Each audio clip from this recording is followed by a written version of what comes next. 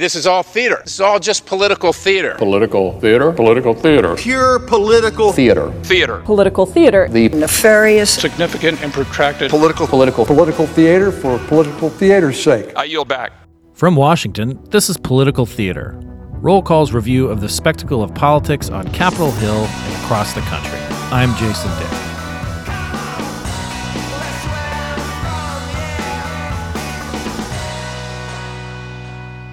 The coronavirus pandemic has upended daily life as we know it, baffling health officials, politicians, families, and first responders. But the coronavirus might have met its match in some truly indelible parts of our culture. What might those be? Well, let's start with full-service gas stations in New Jersey. New Jersey this week became the only state in the nation where it is illegal for drivers to pump their own gas. Calls are getting louder to change that during the pandemic. The New Jersey Gasoline Convenience Automotive Association is calling on Governor Phil Murphy to lift the restriction on self-serve gas to protect attendants' health. The Pennsylvania Liquor Control Board.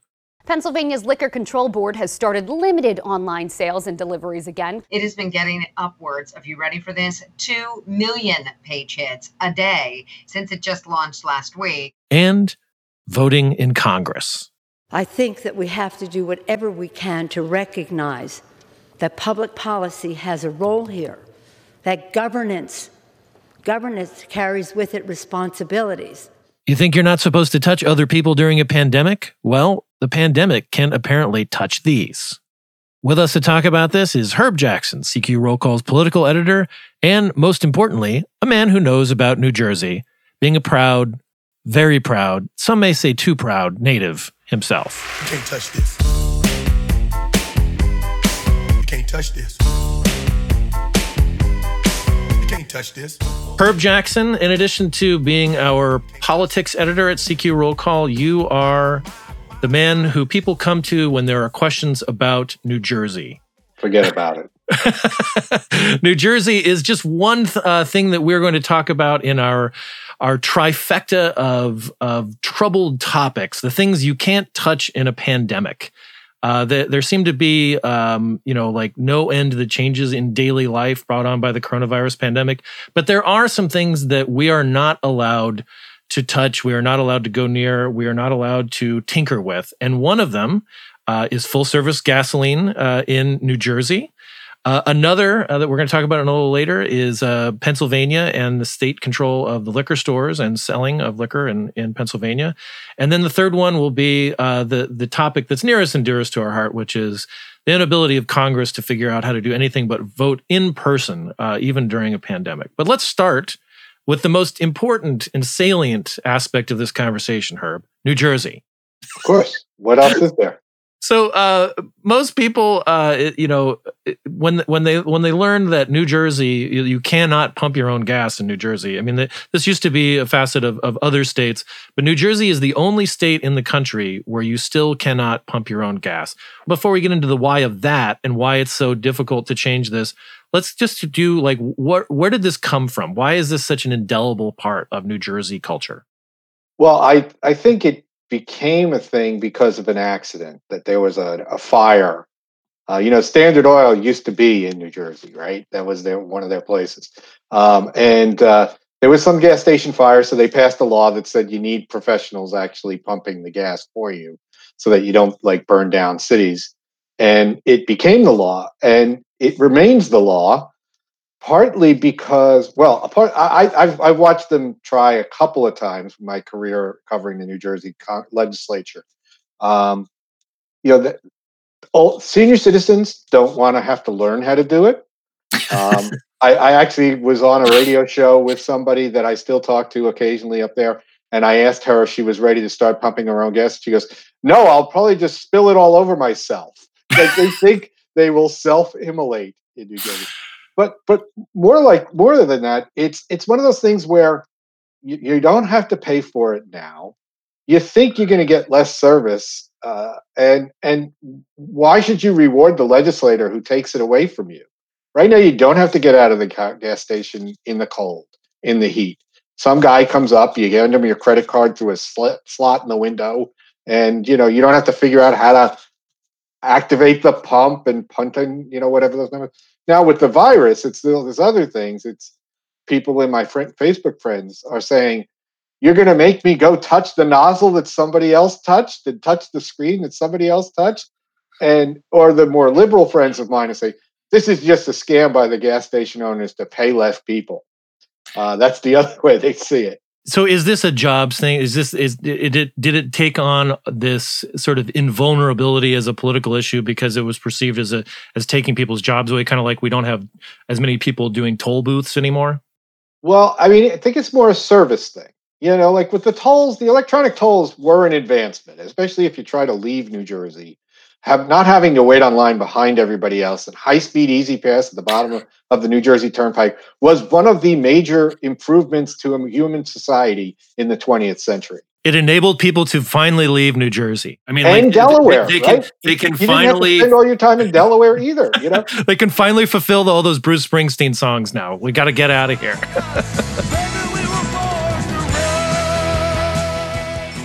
With self-service, I mean, for the longest time, New Jersey's gas tax was a lot cheaper than every other state's. And people thought, well, in other states, it costs more and I have to pump my own gas, So then they raised the gas tax and the equivalent, and they always tried to sell it with a gas tax. The gasoline retailers would try to sell it with a gas tax increase, saying, well, you can increase the tax, but then you could get the money back by pumping your own, And they were like, but I pay less now than in Delaware and Pennsylvania anyway, so I'm not getting anything, and you're just going to raise the price for full service, So people figured that out, but it was really one of those things where you're not fixing a problem people actually think they have. So what's the encouragement to try and do it for me? So and now, I mean, I guess that that's sort of amusing, right? I mean, it's like New Jersey is the last state in the country where people are afraid of destroying their cities accidentally with a gas spill or whatever, or getting less. They get the service. So that's sort of fun and quirky because Jersey is quirky, right? But now we're in the middle of a pandemic, and apparently even the service station trade association is imploring the governor to say, like, can we just relax this a little bit so that people have the choice, so that if they don't feel comfortable like taking somebody's credit card from them and feeding it and this interaction that we're supposed to avoid, but it's still, I mean, the governor said nope. We're not changing. I think A, people believe that if it goes away it'll never come back, and right. B, they see it as the other way. I said, friends of mine on Facebook are saying, no, but now I have to get out and touch the gas nozzle that somebody else touched and use the screen that somebody else touched. At least the attendant has one pair of gloves. He's doing the whole thing, and you don't really talk to the guy at the gas pump. You just stick your credit card out and say, fill it with regular. That's what you do. Plus, it's a matter of pride. I mean, my sisters in Vermont have a license plate that they won at the boardwalk in Point Pleasant Beach that says Jersey girls don't pump gas. So, well, I guess that's as good a reason as any to be a completely bulletproof political issue. Absolutely. All right, so let's go over to your neighbors in Pennsylvania. Pennsylvania is not the only state in the country where the state controls liquor sales, and obviously, there are even more stringent restrictions, and depending on what locality you're in. I mean, there are some dry counties in the South still. It's hard to imagine for me, being the type of person I am, that would. I mean, I grew up in Arizona. The only restriction was you couldn't buy booze before noon on Sunday because people had to be let out of church first. So that's not rare for the state to control liquor sales and to have actually staff the liquor stores. But what has been where Pennsylvania has become sort of an outlier is how they did not deem liquor stores to be essential workers. So when they shut the state down in March, the liquor stores closed, and they didn't start online sales until April 1, April Fool, and the demand quickly overcame the capacity of the website to deal with it, kind of like the Obamacare website, I guess, initially. And then they finally started doing curbside pickup. But what, you know a lot of guys, who work in South Jersey and the Philly Inquirer and Philadelphia news outlets. What in God's name is like, how could they think that people wouldn't want booze during a pandemic?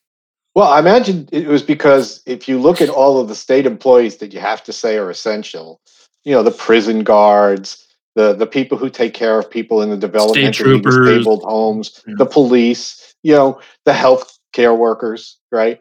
The health inspectors and things. You'd have to actually argue with yourself, is it really essential to have a guy working behind the counter giving out bottles of whiskey, right?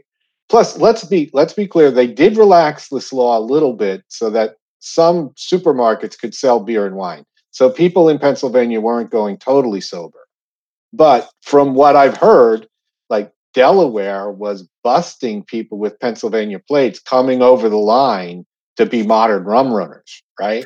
And from what my friends who've covered Harrisburg's legislature and governor have told me is you have a situation where the Democrats think it's a jobs thing, right? These are unionized state employees that they would be voting to fire if they privatized the liquor stores. So that's not going to happen for the Democrats. And then among the Republicans, there's sort of a split between the libertarian government really shouldn't be involved in this, and the more social conservatives who say, do we really want to make it easier for people to get hard liquor? So they fall with the Democrats, and it sort of fails whenever they try to close the state stores.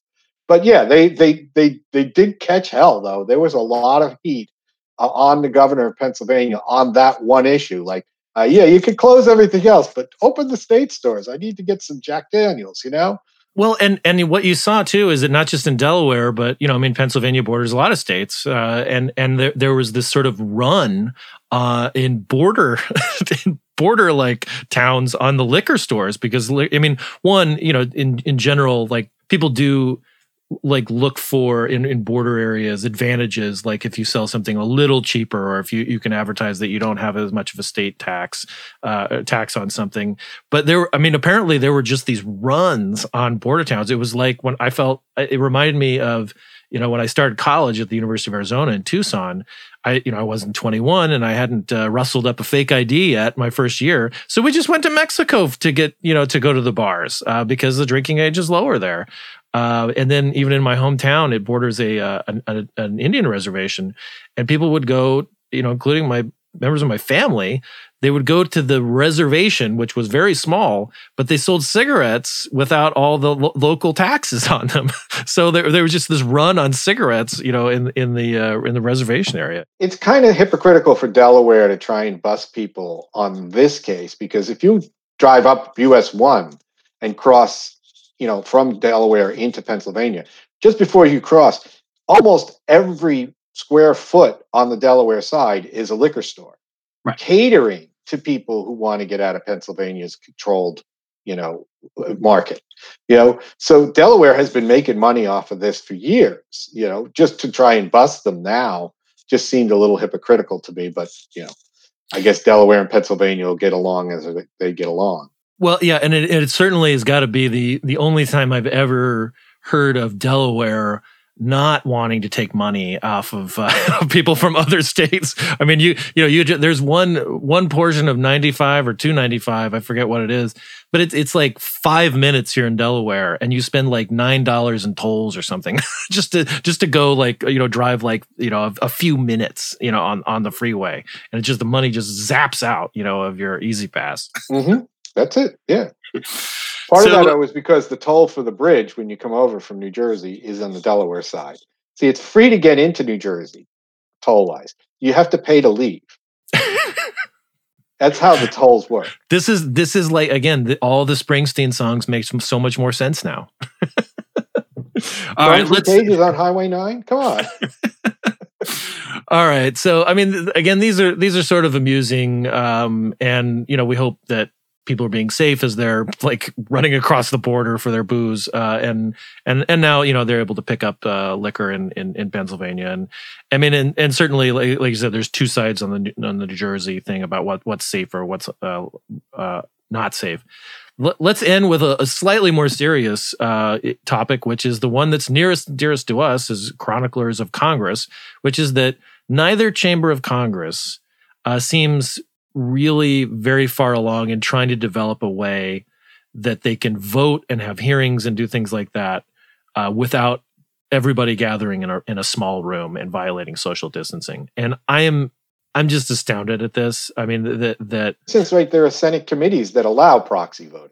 Correct. They allow proxy voting, and they allow paper. They're called paper hearings, where you can submit testimony and a member can ask, somebody they can email, like a witness. But we're still, up until like a little while ago, like on Monday, Steny Hoyer, the majority leader in the House, said that the House would be back in on May 4th, on Monday. That was following Senate Majority Leader Mitch McConnell, a Republican over in the Senate, saying that he would bring his folks back on that Monday. Today, Tuesday, we're talking on a Tuesday.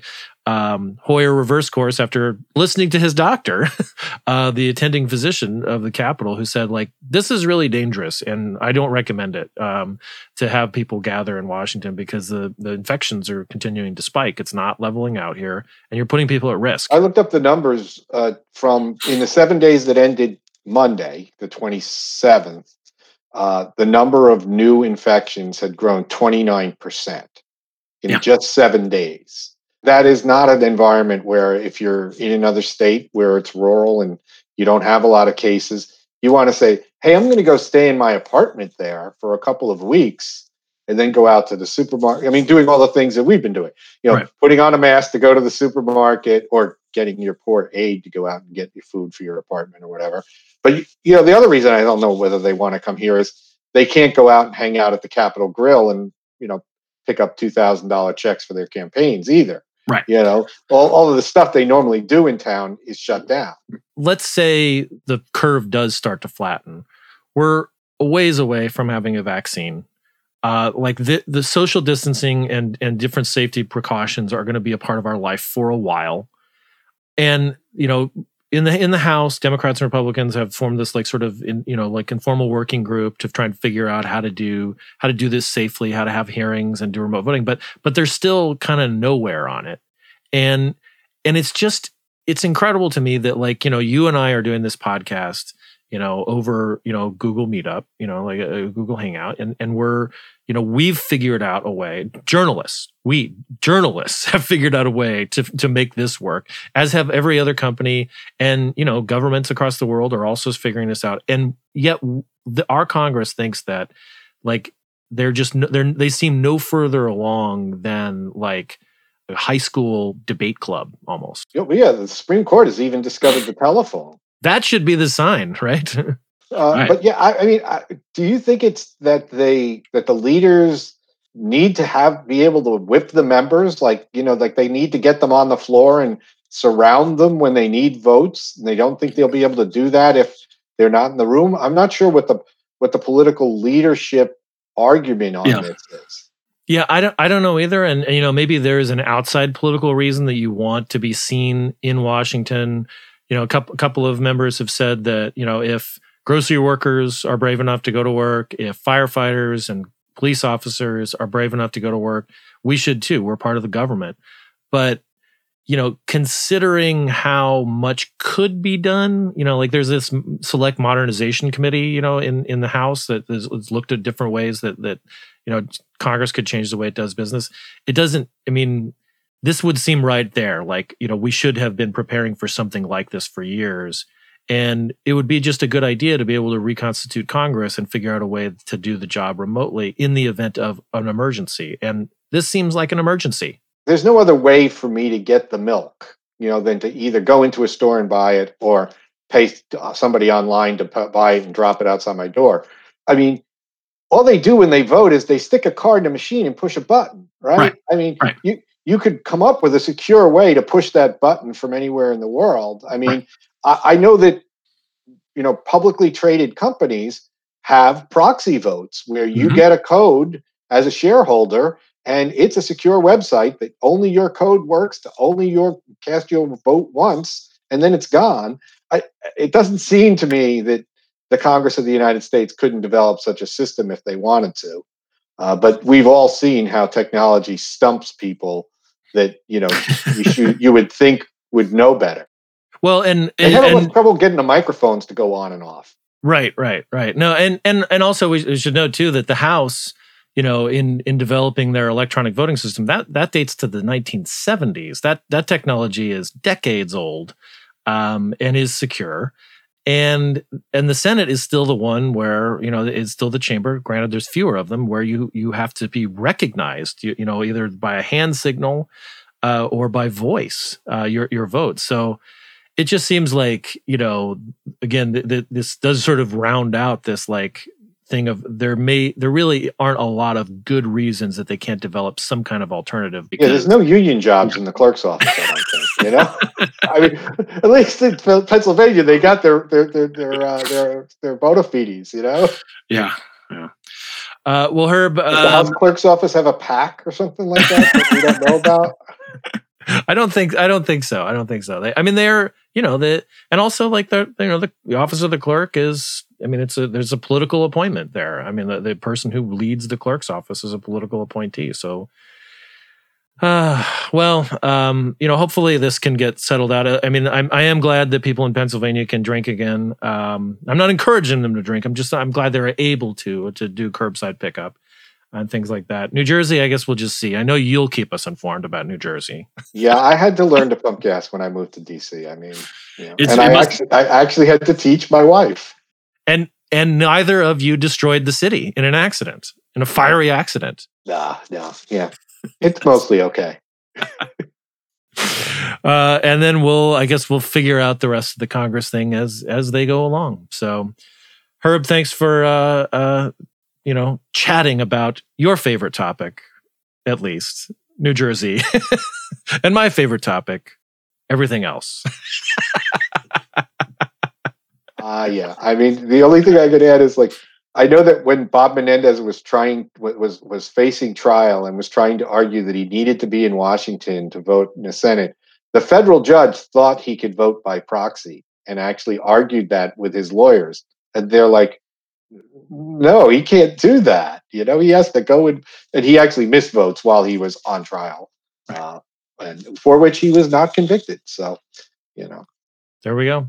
Again, ending with the Jersey. Thanks, Herb. All right, sir. That's going to do it for this episode of Political Theater. Thanks again to Herb Jackson, our very own oracle of all things Jersey, as well as its borderlands. Thank you for listening. Tell your friends and neighbors about us. As long as we're all cooped up in social distancing, we're happy to provide a voice to listen to.